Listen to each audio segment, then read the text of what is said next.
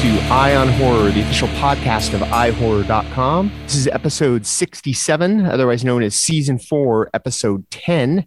I am your host, James J. Edwards, and with me, as always, is your other host, Jacob Davison. How you doing, Jacob? Doing good. It was my birthday. Yay! Are you still fully vaxxed? Yes, I am fully vaxxed, and I had my birthday. It's the greatest gift of all. I'm just busting your chop on the fully vaxxed because we gave you a hard time last week. Also with us yet again is your other host, John Correa. What's going on, Correa? Dude, I'm tired. Just so tired. You had a big night last night. I had a big day yesterday. Not as big as Jacob. Jacob had his birthday weekend. Yes. Why am I the tired one? It's your birthday weekend. We were expecting you to come in rough shape, not me. Yeah, honestly, I'm just as surprised as you are. Yeah, last night I went to a private screening. It was supposed to be Jaws 2, but due to technical difficulties, it was Alien. Oh, I'm so sorry you had to settle for Alien. Yeah, settle. I mean, that's an upgrade. What is this, a birthday roast? But yeah, no, just it is always a blast to see Alien on 35 millimeter. Is it safe to say, I'm gonna go out on a limb here, is your favorite movie of all time Jaws? Yes, I would say, if not my absolute favorite, it's pretty high up there. So Jaws 2 might be above Alien. No, on your rankings of stuff to see. It isn't. Okay, that's interesting. I do love Jaws 2 in its own way, but Alien is Alien. Here's a question for both of you. Alien or Aliens? Oh, the age-old question. Well, at least 40 years old. For me, it's Alien. It depends on the mood, man. It's like, yeah, I'm with you know John. what I mean? It's like who do you like more, your mom or your dad? It's like, well, you know, like one's fun and one's gonna help fix my car. You know, if I need my car fixed, I need to call my mom. No, but you know, it's a mood. You know, I feel because they're both fantastic films, but like Alien, you got this beautiful Lovecraftian cosmic horror mixed with like claustrophobia and stuff, and then Aliens is just balls to the wall. It's badass. It's got Bill Paxton. Yes. I watched Twister again this week, so I'm on a Paxton kick. Lance Henriksen, like that fucking cast, dude. Alien also has a pretty stacked cast too. I mean, when we were watching it, we applauded the entire cast list because you got Sigourney Weaver, Tom Skerritt, John Hurt, Ian Holm, Yaphet Kotto, Monica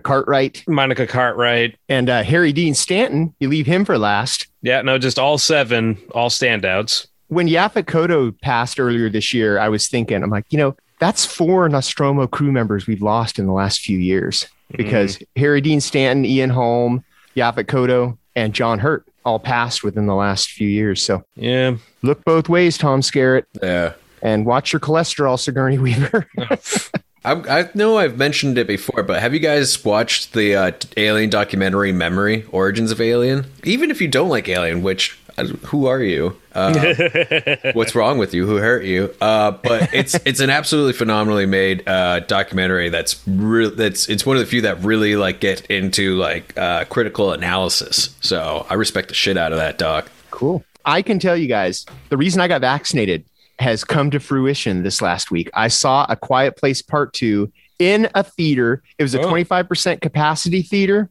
It was a press screening, although it was open to promo people too, which we talked about last time. But it was a 25% capacity theater, and it was awesome. I loved it.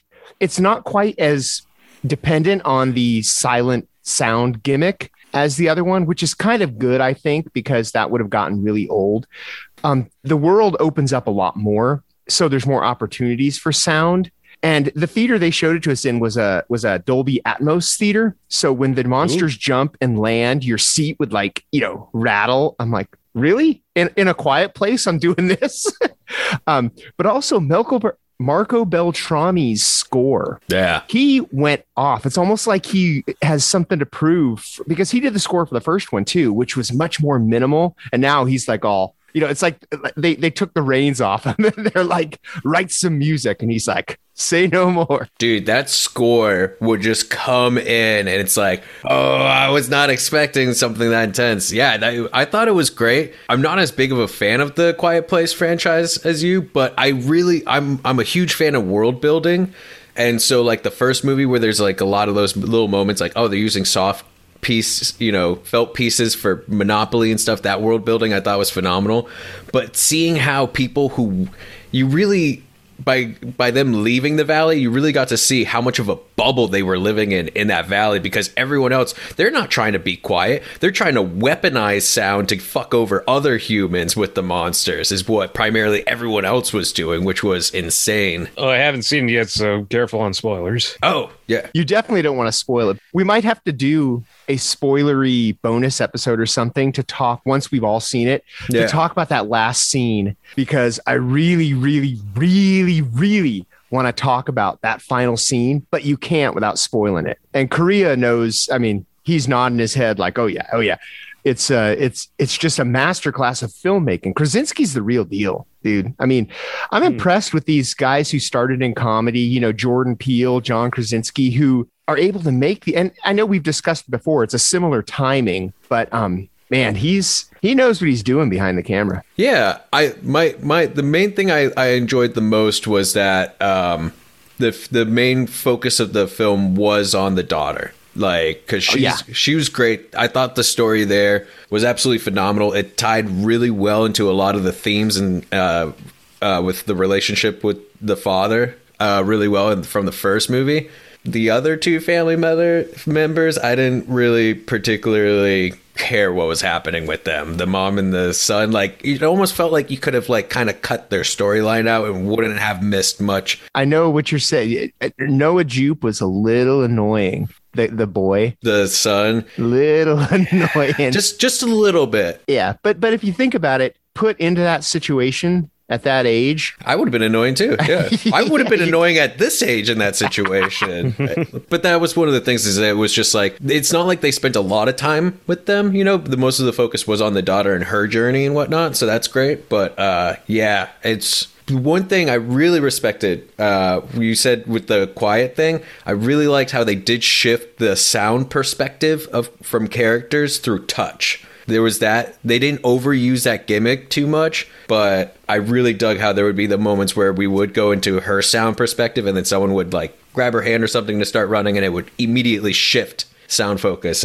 Or what's fun about that is like the sound will be normal and then she'll take her hearing aid out and all of a sudden you're in her perspective. I mean, it's just really well done how they did things like that. Yeah, and I'll probably be seeing it tomorrow. Right on. So we could talk more about it in the future. Maybe we'll do a quick episode later in the week just to... Maybe.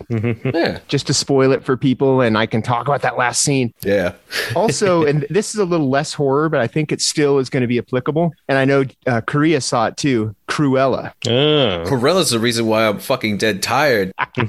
It's 2 hours and 15 minutes long. The screening started at 11:30. Oh my gosh. With trailers. And listen, I love Mission Tiki. Mission Tiki, I love you so much. Thank you for being open for the past year, but please stop showing that out-of-date COVID video before each screening. Holy crap, it's so annoying. It's like 15 minutes long. But yeah, Cruella, so many opinions on that, man. So many opinions. It's weird because someone was trolling the IMDb. I don't know if it's still like this, but the other day I looked at, it was when I was writing my review for it, and I looked at the parents guide for Cruella, and it said it's rated PG-13, and it said sex and nudity none. Okay, that's correct. But then it said violence and gore severe, profanity severe, alcohol, drugs, and smoking severe, frightening and intense scenes severe. What movie did these people watch? Because that's not Cruella. Man, could you imagine if that film was like that, though?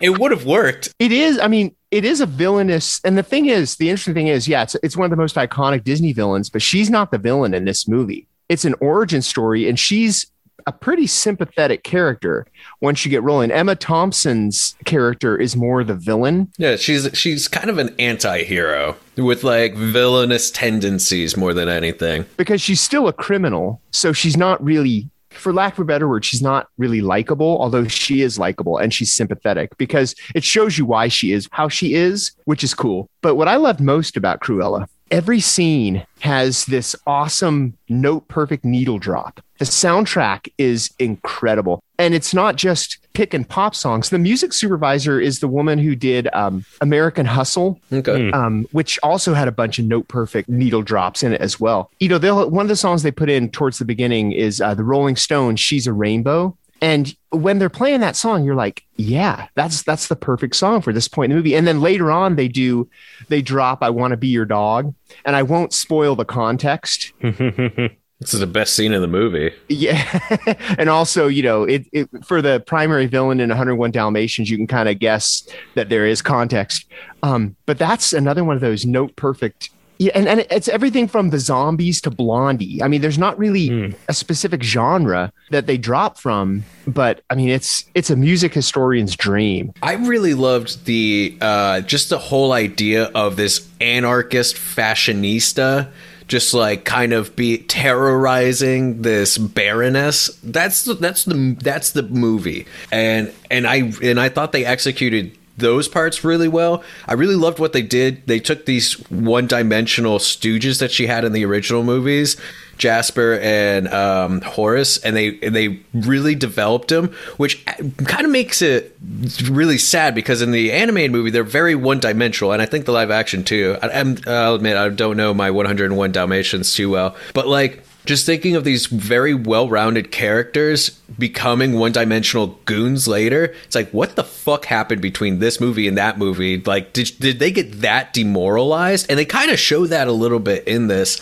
There's a lot of camp in this movie, but I felt not enough. Because if you think about it, the whole concept, yeah, let's do an origin story for a woman who wants to murder over 100 puppies. That sounds like something like John Waters would have jokingly said in an interview in the 90s.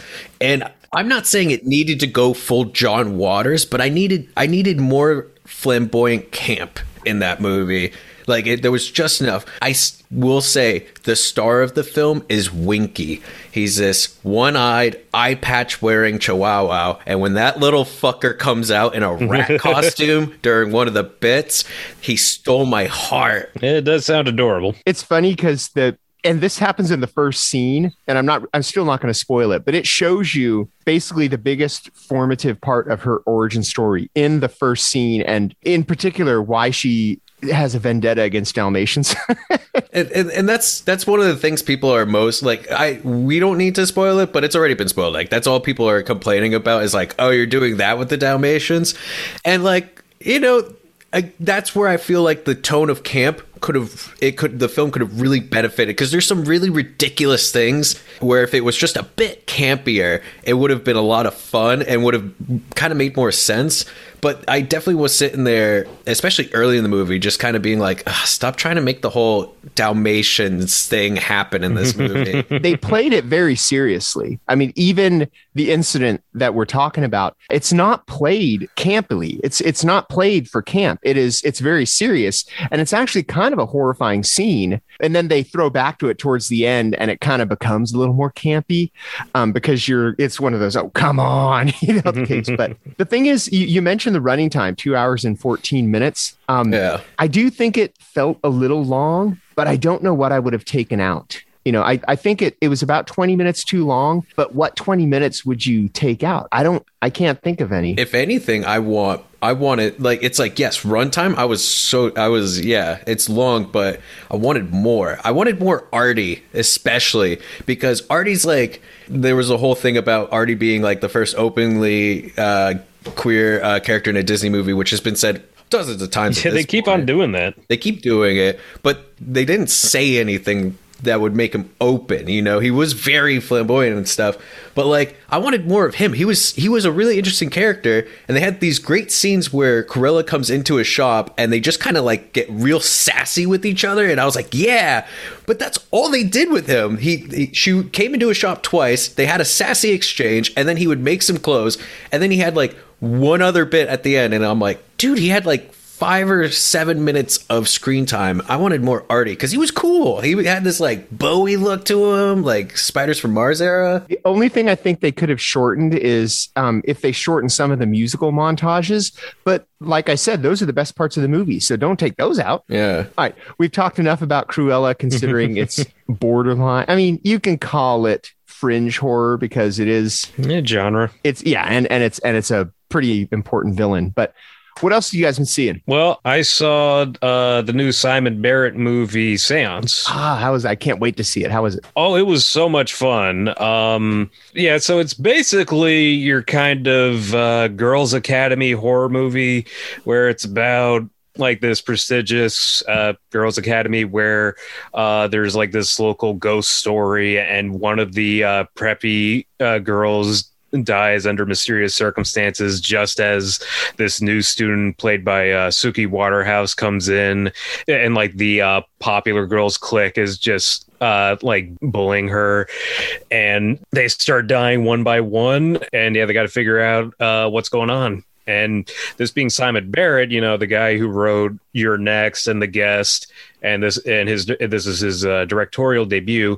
He does a really great job of subverting expectations and kind of messing with like how you think the story is going to go, or like what or who the characters are. There's a poster for Seance that I love where it's everybody's hands on the table for a seance, and one of the pairs of hands are skeleton hands. Yeah, skeleton hands. That's such a great poster for a movie like that. So I can't wait to see it. Oh yeah, I highly recommend it. I saw I got a screener for it. It's coming out on Shudder. It'll probably hit Shudder the day after this episode posts, but The Amusement Park, that lost George Romero film. Yeah. And it's basically what happened is he was commissioned in 1973. So this is the same year he did The Crazies. So, he wasn't quite a horror icon, but he had made Night of the Living Dead, and people knew what he was about. He was commissioned to make a movie about elder abuse by the Lutheran Society of Western Pennsylvania.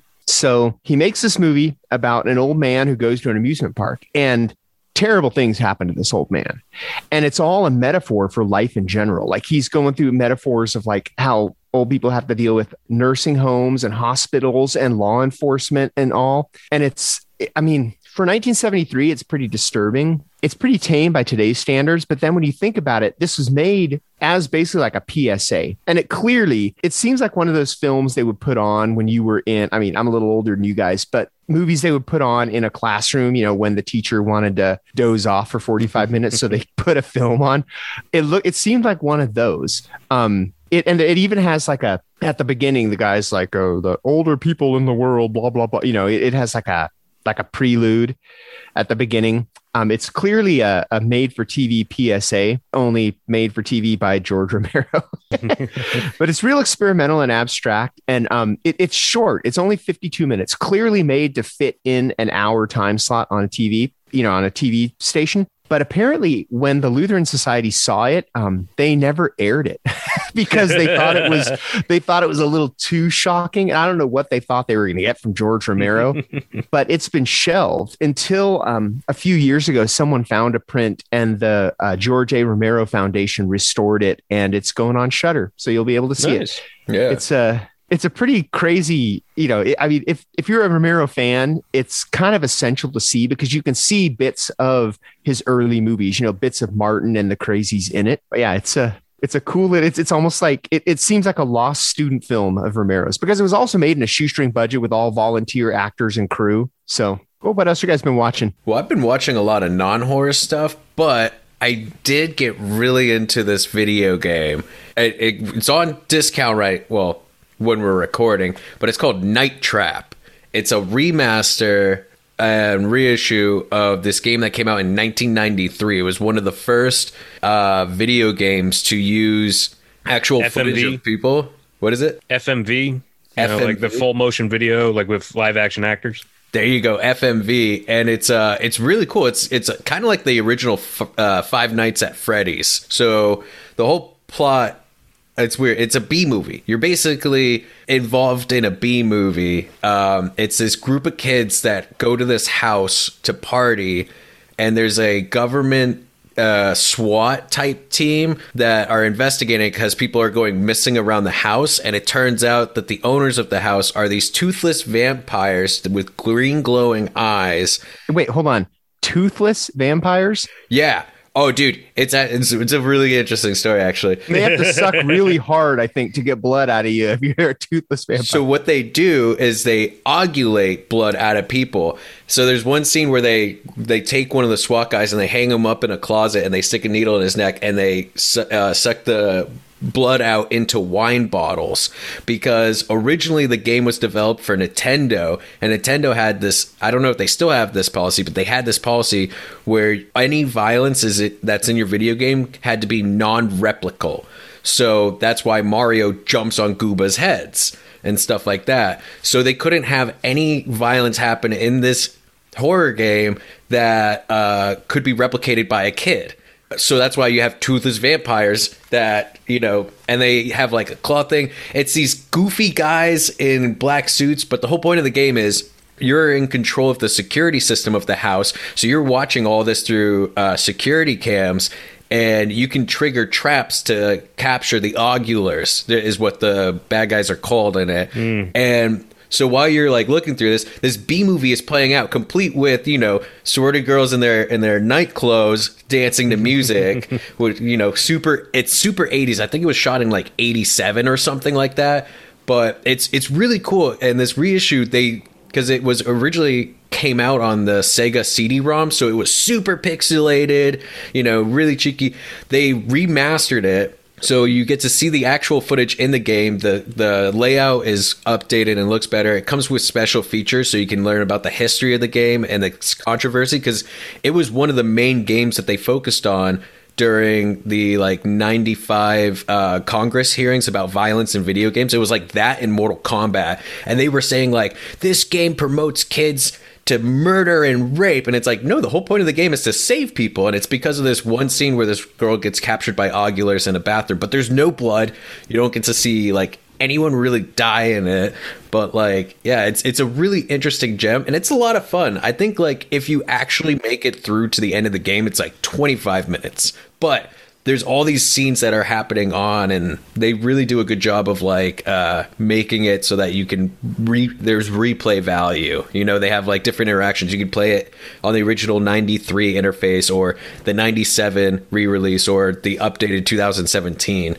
I think I spent $7 on it, and it was worth every penny. That's what I was going to ask. How replayable is it? If the entire game is only 25 minutes, can you do it multiple times and still have fun? Yeah, because there's a bunch of different scenes going on. If you go on YouTube, you can look up. People have taken the scenes from the game and strung it together into a somewhat coherent story, so you can watch it like a B movie, and it is entertaining. It's super cheesy. It's a bit over the top, but what they did is pretty crazy. And like I said, there's the special features. They have documentaries, interviews. They actually have.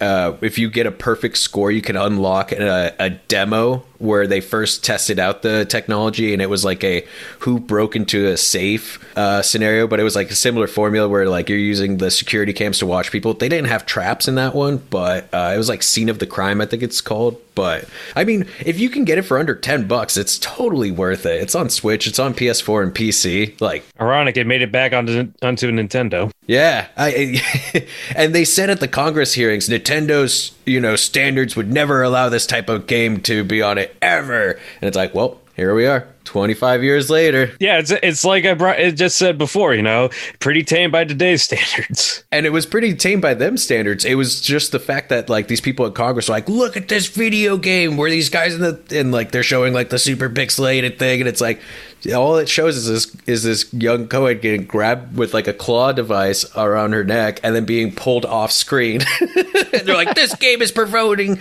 and they're putting it next to shots of Mortal Kombat, where it's Mortal Kombat's violent and bloody, but this game is not. It's you're just sitting there triggering traps. I saw Army of the Dead at the drive-in last week. Cool. At the drive-in? It's on Netflix now, right? Correct. Yeah, okay. It's a Netflix thing. But it is showing in theaters or at the drive-in. Yeah, it's also showing in theaters. I just I wasn't sure, how many more times I'd be able, well, or like with theaters reopening, I wasn't sure how often I'd be able to go back to the drive-in, so I figured why not. And it actually was kind of a fun drive-in type of movie because it's very grindhouse-ish. It's a very over-the-top movie, which, of course, it's a multi-million-dollar Zack Snyder film, so you get what you pay for. But I've heard, and I haven't seen it, but I've heard that the camera work is almost blurry. How did it look on a big screen? Not too bad. Okay. I wouldn't say it was blurry, but... I mean, that's kind of part of his aesthetic anyway. I mean, if you look at like Sucker Punch or Dawn of the Dead, they're almost soft focus in parts anyway. So it's kind of part of his aesthetic, I think. Yeah, something like that. But yeah, I mean, this is pretty... I mean, it was pretty fun. I mean, it was dumb, mindless fun because, you got Dave Bautista and all these people pulling a heist in a zombie apocalyptic Las Vegas. Although I have to say, probably my favorite part, and this has come up, like the opening prologue, which is like 15 minutes long, is one of the most interesting parts of the movie because it shows you how the zombie apocalypse starts and like how it hits Vegas. And he does that thing, he kind of like what he did in Dawn of the Dead, where it's set to a I believe his name is Richard Cheese, the lounge singer who does covers of other music. People equal shit. Exactly. So they did. So yeah, it's another Richard Cheese style opening with the zombie apocalypse kicking off and just nonstop violence and gore as Las Vegas is overrun. And yeah, that's the best part is that that whole clip, the whole prologue is free on YouTube, so you can just watch that. Did you say it's 15 or 15 minutes? Okay, the movie's 2.5 hours long. I thought you said 50 at first, like no, minutes. 15. I'm like, oh, that's a prologue. Well, I mean, I would not be surprised, but no, the prologue in this case is only 15 minutes long. Now the Snyder cut has a 50-minute long prologue. Oh, I can only imagine. But yeah, I mean, and the rest of the movie's okay. I mean, yeah, it just kind of drags in certain parts. It's like, like when they're fighting zombies, it's cool. It's just there's a few bits where it's kind of meandering, and just we're just here for the action. They did a similar thing for Dawn of the Dead. I remember when it came out in 2004. They released that opening scene ahead of the movie to sell it. I don't know if it was on YouTube or where it was, but they did release that opening scene and people went nuts for it, and that sold the movie because the opening scene to that Dawn of the Dead is incredible. It's the best part. It's horrifying. Yeah, classic. It's the good part. And then it goes into Johnny Cash's When the Man Comes Around, because I got to give Zack Snyder credit because he is a master of needle drops. He really knows what kind of music to use and when to use it. He's very reliant on it. That is also true. I'm not against Zack Snyder, but I don't get excited about it. But if I do end up watching Army of the Dead soon, it's for two reasons: Tig Notaro and Junkie XL score. Oh yeah, no, those are two big factors. Tig Notaro's scenes are some of the best, and she always stands out. And yeah, just wanted to see something fun and something kind of grindhousey at the drive-in, and it kind of fit that. I mean, that's the thing. Like I thought the movie was okay, but it's fun to watch. But I'm probably not going to rewatch it anytime soon. Although that's the thing. Like they're trying to franchise it now. Like they're already making plans on like a sequel or spinoffs or something. The Navy of the Dead, Marines of the Dead, Space Force of the Dead. Oh, that's a good one. Instead of Army of the Dead, the Leggy of the Dead. The Leggy, arm, leg. Yeah, that's terrible. Yeah, it's horrible. Okay, let's move on. What's our main topic? Yeah, let's move on to the topic. And this was inspired by the middle East Coast being overrun by, how do you say it? Cicadas? Those little cicadas. How you say cicadas?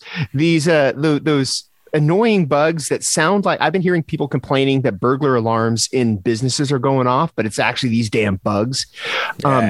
So we started thinking about our favorite creepy crawly movies. Well, because cicadas are intense because they basically go into hibernation for years, right? And then they just come out in a giant apocalyptic swarm. Yeah, we're talking billions with a B. Like they fully just aren't there for years, and all of a sudden there's just billions of them, and all they do is eat and fuck, and then suddenly they're gone again. And make noise, apparently. And leave billions of cicada shells. Yeah. Have you seen those pictures? Just like just wall-to-wall carpet of cicada shells from molting? It's insane. I remember when I was a kid, we were driving cross country, family trip, fun times, Korea vacation. But like, I remember that was during a cicada season, and we're going through corn country, and all of a sudden we just went through a swarm, and I thought the truck was gonna break down because it was just it was worse than a hailstorm. It was insane, and then there was just like dead bug all over the car. It was. Yeah. Yep. And I mean, we're getting into summer, so this feels pretty timely because, it's a buggy season. Yeah. That's going to be scarier than anything we discuss from here on out. But let's talk creepy crawly movies. What are your guys' favorites? Well, I got one to start. I want to start. Okay. Because one of my favorites, and this is one of my favorite movies in general, Dario Argento's Phenomena, a.k.a. Creepers. Yes. Yeah, and and on a personal level, this is my favorite Dario Argento movie because it's just his whole filmography in one movie. You got the giallo elements, you got the supernatural elements, you got animals, you got a girls' school, you got the goblin score. It's just everything I could want in one Dario Argento movie. And this is heavy on the creepy crawlies, all right, to the point that the American cut was called Creepers. So it's basically about Jennifer Connelly, whose character is actually named Jennifer, who goes to this prestigious Swiss girls' school, and there's a killer going around killing girls at the school and people in the Swiss Alps, but she has a superpower. She has the ability to communicate with insects. So she teams up with Donald Pleasance, who's this wheelchair-bound entomologist, who's kind of like her Professor X. So it's like Carrie, except instead of telekinesis and throwing things around, she can just summon swarms of bugs whenever she's agitated. Like, there's this great scene where like all the other girls in the girls' school are just bullying the hell out of her and just like cornering her.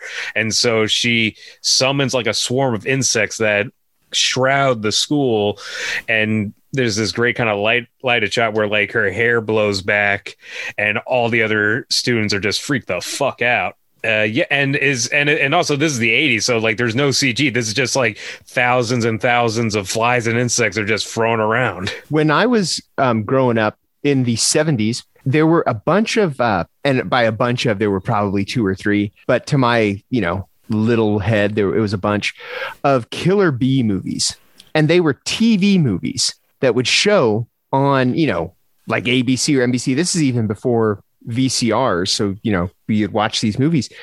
And I remember these, I thought they were kind of far-fetched, but then one day I was at the library at school, and I found a book on killer bees, and I'm like, oh, cool. So I start reading it, and all of a sudden it said this one line about, at the rate they are traveling, the killer bees will reach the United States by 1990. And my blood ran cold. I'm like, oh, wait, these things are real?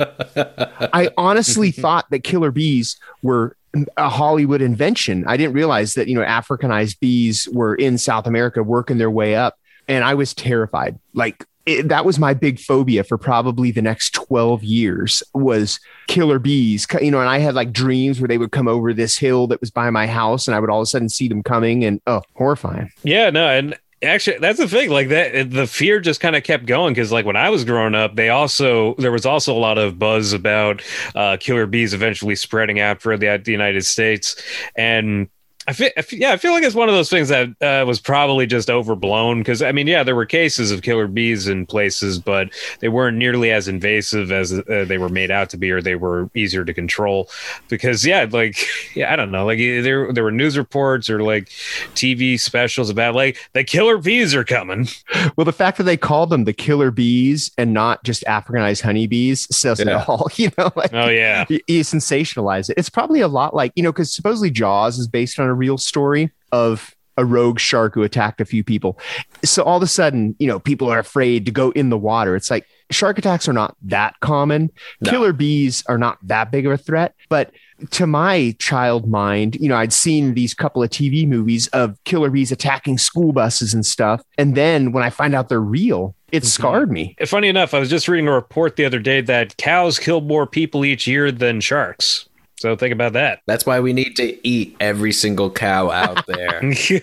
Yeah, if you don't eat the cows could eat you, Billy. Exactly. Now, one of my favorites growing up of creepy crawly movies is Arachnophobia. Ooh, yes. Yes. That's one of those movies. I think it's that and Good Burger. I have to attribute to my whole personality, just tone and everything. I think it comes down to those two films. But Arachnophobia is just like one of the most pitch perfect horror comedies, and the special effects, that was like during that era where like Frank Darabont and Robert Zemeckis and them were just like pushing the limits on practical and computer effects, like mixing them together, not being super reliant on one or the other, but like top notch. John Goodman's absolutely phenomenal, and just being like the funniest, grossest oh man, he's awesome as the exterminator. Oh man, but then there's like some really genuine like freaky scenes with like when people get caught in webs and stuff, like in like the shots of like the trees being covered in it. That's still like, whenever I see that in real life, the trees covered in cobwebs, it just brings back that like terror of like, oh no, here they come. Like, and like the thing that still just like really traumatized me was the spider egg sac, that just the horrible giant pulsing spider egg nest. Just, oh my god, that was just nightmare fuel. It's the pulsing that makes it so much worse. I have a friend who saw Arachnophobia in the theaters, and she was on vacation visiting family it was like rural Pennsylvania or maybe West Virginia, somewhere up in that area. And none of her family found Arachnophobia scary because that was a Tuesday where they were from. It wasn't even really that big of a deal that all these spiders were around. Yeah. But if you're not used to that kind of thing, spiders are the worst. They're worse than killer bees. Yeah, no, like I used to visit my uncle, and like he lived in kind of a rural part of Pennsylvania, and yeah, there were a lot of spiders just everywhere. But spiders are needed. Spiders and bees, they're so important to the ecosystem. Oh, bees make the honey and pollinate, and spiders, they eat the not so great creepy crawlies. Like, remember guys, just be friendly to the bees and the spiders out there. Tarantulas, they look scary, but they're just tiny puppies with lots of legs. Yeah, I know. I got friends who own pet tarantulas, and they're nice as hell. Yeah. A couple weeks ago, I found a spider in my front yard who had a cockroach trapped in his web. Oh. And if I had seen his hand, I would have high-fived him. I'd be like, you keep doing that. That's fucking hardcore. If you can keep killing cockroaches, you can stay there as long as you want, spider. Yeah, buddy. Speaking of cockroaches, have you guys ever seen The Nest? Ooh, yeah, that's a wild one. That one I threw on. I thought it was going to be like a fun background movie, and I got no work done that afternoon because that movie, it's so cheesy, but it's so much fun. And like, wasn't there like a bit towards the end where it was like a half cockroach humanoid thing? I just remember it being so goopy. Yeah, a lot of goop effects. That was a fun movie, and that one made my skin crawl just because like all the cockroaches and stuff, like that short in Creep Show. I was just gonna say, speaking of half cockroach, half people, that one. Oh yeah, they're creeping up on you.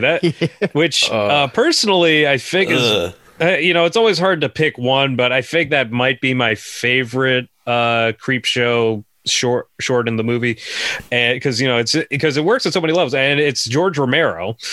He co-wrote that story and he directed it, and it's E.G. Marshall as like this agoraphobic, germophobic, racist rich dude who lives in like this airtight condo or whatever, and like he's obsessed with germs and insects, and like he refuses to leave his apartment, but it's slowly becoming encroached by like just an endless wave of cockroaches. And like I listened to an interview with Romero, and he was saying, like that was morality tale, it was it was his racism coming back to bite him, because like he kept on going on and on about germs and insects, but it's actually it was like Upson Pratt is just a racist asshole. Yeah, it was a not so subtle metaphor for racist views. His definitely. opinions on insects and stuff. Like that particular short in Creepshow, the creeping up on you was just so, it really does get under your skin. It gets very uncomfortable with what they do with the cockroaches, how many there were. And the effects were really cool. Like that whole bit where he's getting like drowning in cockroaches is just such an uncomfortable scene. And then it just shows him and his body and you see one come out of his mouth and then they just start coming out of everything. And they were real cockroaches too. These were not CG. Yeah. Real cockroaches this poor guy had to deal with that. Have you guys seen Phase 4? Oh, I love Phase 4. No. Phase 4. It's kind of like science fiction-y, but there's like some cosmic event that made ants. It gives them like basically a universal hive mind. So ants start working together to take over the planet. And they could. Yeah, that's another crazy one because it's basically the heroes, if you want to call them that, are a couple of scientists in this, bunker. And they can see what the ants are doing, but they can't do anything about it because it's being over. They're trying to fight these ants, but they're losing. Yeah, it's like one of those very clinical 70s sci-fi type of movies where they're observing them and they kind of have a philosophical and moral debate on like whether they should kill them because they could be. It looks like they're turning or evolving into a sentient species, and. Yeah, no, it's just very enthralling, and it's kind of trippy. It was directed by Saul Bass, who is famous as a poster artist. Yeah, or title sequence designer for like right, yeah. And it's very hypnotic, especially because it has this really trippy synth score for the entire movie. I actually got it on vinyl, and it's really good. But yeah, no, that's a thing. It's like they're not, the ants don't look any different. They're not bigger, and they're not given any really defining physical looks. But it's just these ants are really, really smart, and like they got like these towerist structures. Like instead of ant hives, they got like skyscraper hives. And one of the scientists starts to go crazy because the idea of ants, out evolving humanity just kind of starts to drive him insane. Yeah, it's kind of like a feature length episode of The Twilight Zone. Yeah. Yeah, because there's a little moral to the story as well. Adding to cart. Make sure you get the 70s one, though, because they remade it with Dean Cain in like 2002. Yeah. Make sure that you get the original, the Saul Bass one. Yeah. And back on cockroaches, I was thinking back to, kind of my own kind of kinder trauma. And the one I keep going back to in the 90s is Mimic from Guillermo del Toro. Because, man, that movie messed me up. Because, it's like this new disease is being spread throughout Manhattan by cockroaches. So in order to kill the cockroaches, the scientists create a new species of insect that will hunt down and kill the other cockroaches, but they only have like a shelf life of like 30 days or something.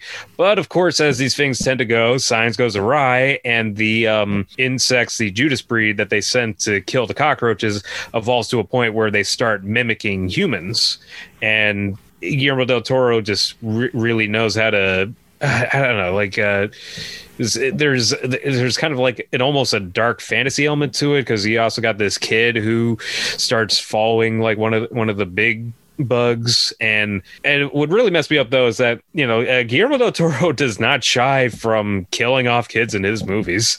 So like when I saw it, I was pretty young, and there's a scene where like these two kids who were like tracking down some of the remains of the bugs to sell to the scientists, they run into one. And there's this horrible scene where the Judas bug like kills one of the kids, and like one of the other kids accidentally falls into a thing of barbed wire, and like the bug descends on him, and you think, oh, he's got to get away or something, right? And no, they do not get away. Oh yeah, and that's one of those movies. It was released by the Weinstein Company, and they just like kind of chopped it to bits. So if you're gonna seek out Mimic, seek out the director's cut. I think that's the only version on Blu-ray now, but. The director's cut really like makes it much more watchable. Now we're talking a lot about average size bugs, but what about giant bugs? Let's talk about them. The ultimate nuclear making things bigger than they should be moving. Well, I mean, next to Rampage, Rampage. Oh, yeah. I mean, Rampage, of course.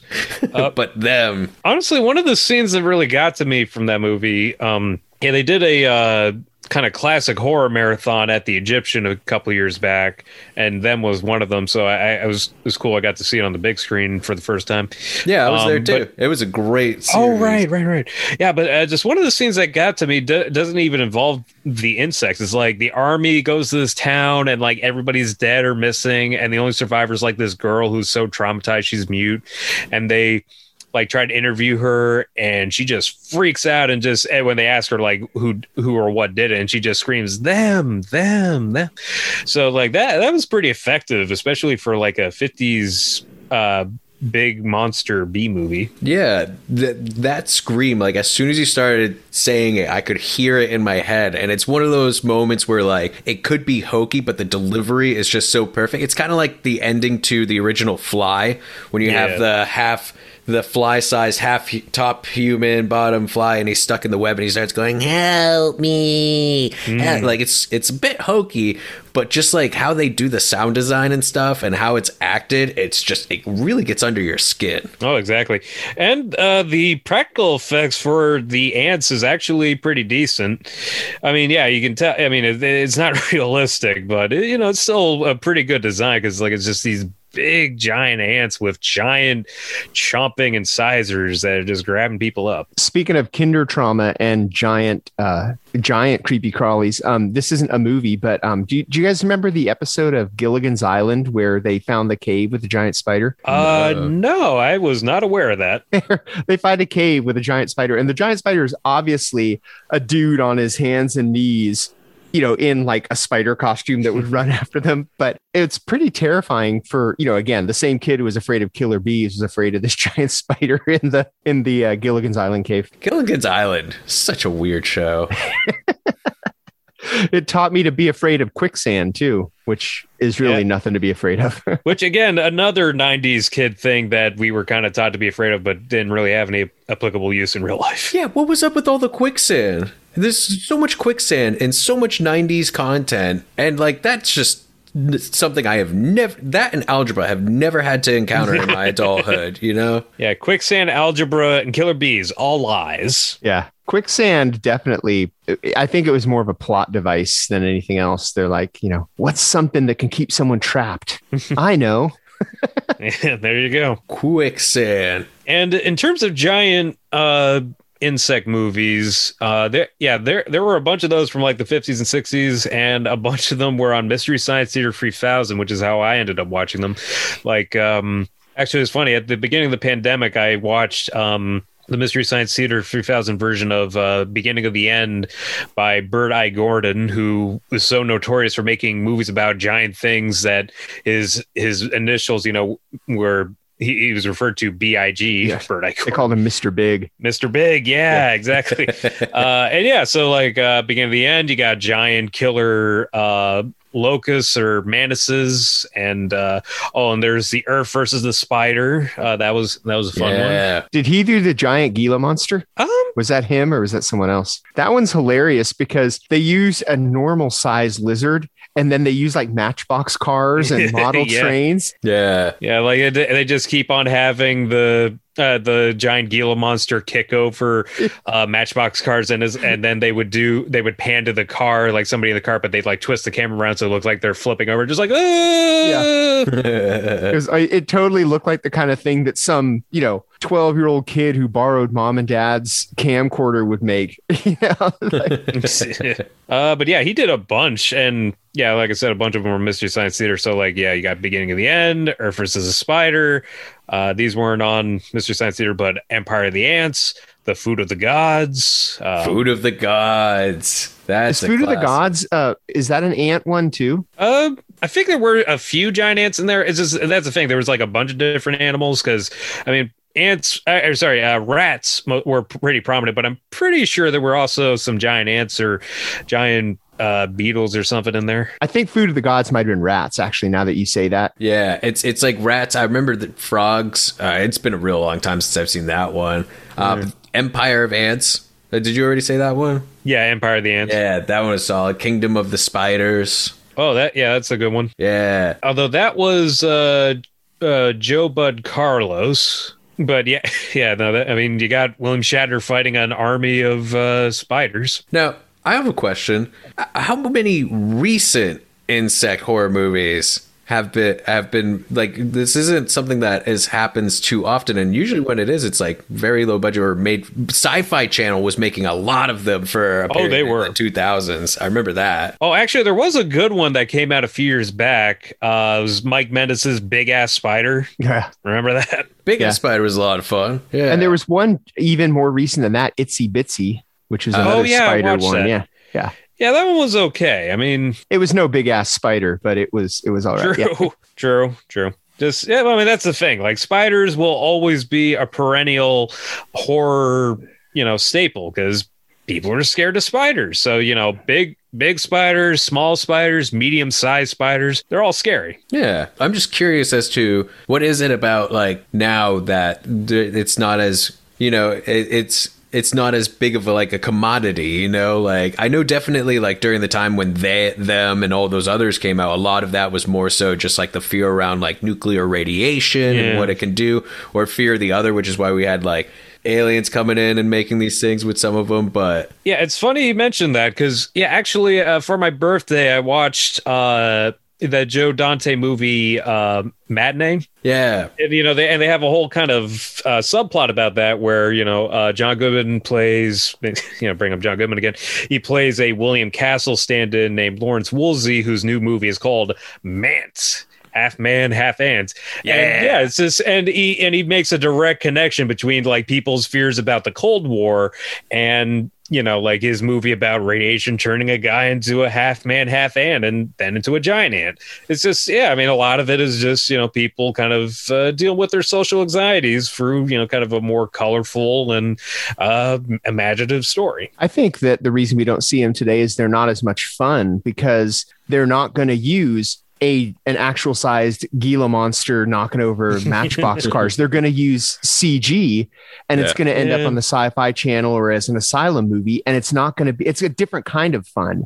But when you watch those old classic ones, like taking it back to Phase 4, the macro shots that were done by the same dude who did them in, I think it's called the Hallstrom Chronicles, or another insect movie. So you got, these close-up shots of real ants. They're not as creative now. They'll have some kid in their basement doing the CGI, and paying him $7 an hour to do it. But that's a different story. But I don't think that they're not as much fun to watch now. And I think it's also just kind of a budgetary thing, because like you need for that type of stuff, you need like a pretty big budget to make it look good. And I mean, there's definitely a lot of other ways you can do it, but just it's a commitment. So like, I just hope that we can like bring them back, because like we're embracing the hokiness of when insects fight back or when insects come after man. But there's some like really effective stuff in there, like with Creepshow and Phenomena, where there's like some really good like scares and social commentary that can be made. So I wonder if there's going to be a cycle where in the next like 10 years or so, we're going to be seeing a lot of really good high quality insect attack movies again, whether it's hybrids or giant ones or just swarms. Well, I mean, if the cicada swarm is any indication, I'm sure it's going to inspire something relatively soon. We did have a movie recently that had an entire town threatened by weaponized mosquitoes, with Barb and Star Go to Vista Del Mar. So, oh yeah, that's true. That was a plot in that movie. That was a big plot point. Yeah. Oh, I love that movie so much. That's my most. I got to rewatch it. Year. Yeah, so technically, Barb and Star Go to Vista Del Mar is a insect horror movie. That is true. All right, well, let's get out of here. What are your favorites, faithful listeners, of the Creepy Crawly movies? I know that we didn't have time to go too deep into it, but let us know what your favorites are. Our theme song is by Restless Spirit. Restless Spirit had a Bandcamp sale Memorial Day weekend, which is, in the past to you guys, but it's happening right now for us. So I hope you got something cool. Our artwork is by Chris Fisher. I don't know if he's selling anything this Memorial Day weekend, like everyone else is. Everyone from Vinegar Syndrome to Ship to Shore. Yeah. It's like they know that I just got paid. That time of year. Yeah. Thank God I got that late fee on that one gig. Oof. Decimated. You can find us at the Eye on Horror Facebook page, the Eye Horror Facebook page, the Eye on Horror Twitter, Instagram. What else do we have, Korea? Well, soon you won't be able to see us on Stardust, because Stardust, that thing that we used to plug but kind of forgot about, is now shutting down. So. I was going to say, I had forgotten Stardust existed until we found out it was shutting down. So did I, and I was the one who was posting most on it for a minute there. Yep, Stardust, we hardly remember ye. You were fun, but... Fun while it lasted. Maybe we'll start doing that on Instagram stories. I feel like I had one of my few Stardust interviews might have been for the first Quiet Place. It might have been. But anyway, so you can find us there. So let us know what your favorite creepy crawly movies are, because these have been ours. So we'll see you in a couple of weeks. So for me, James J. Edwards. I'm Jacob Davison. And I'm Jonathan Correa. Keep your eye on horror.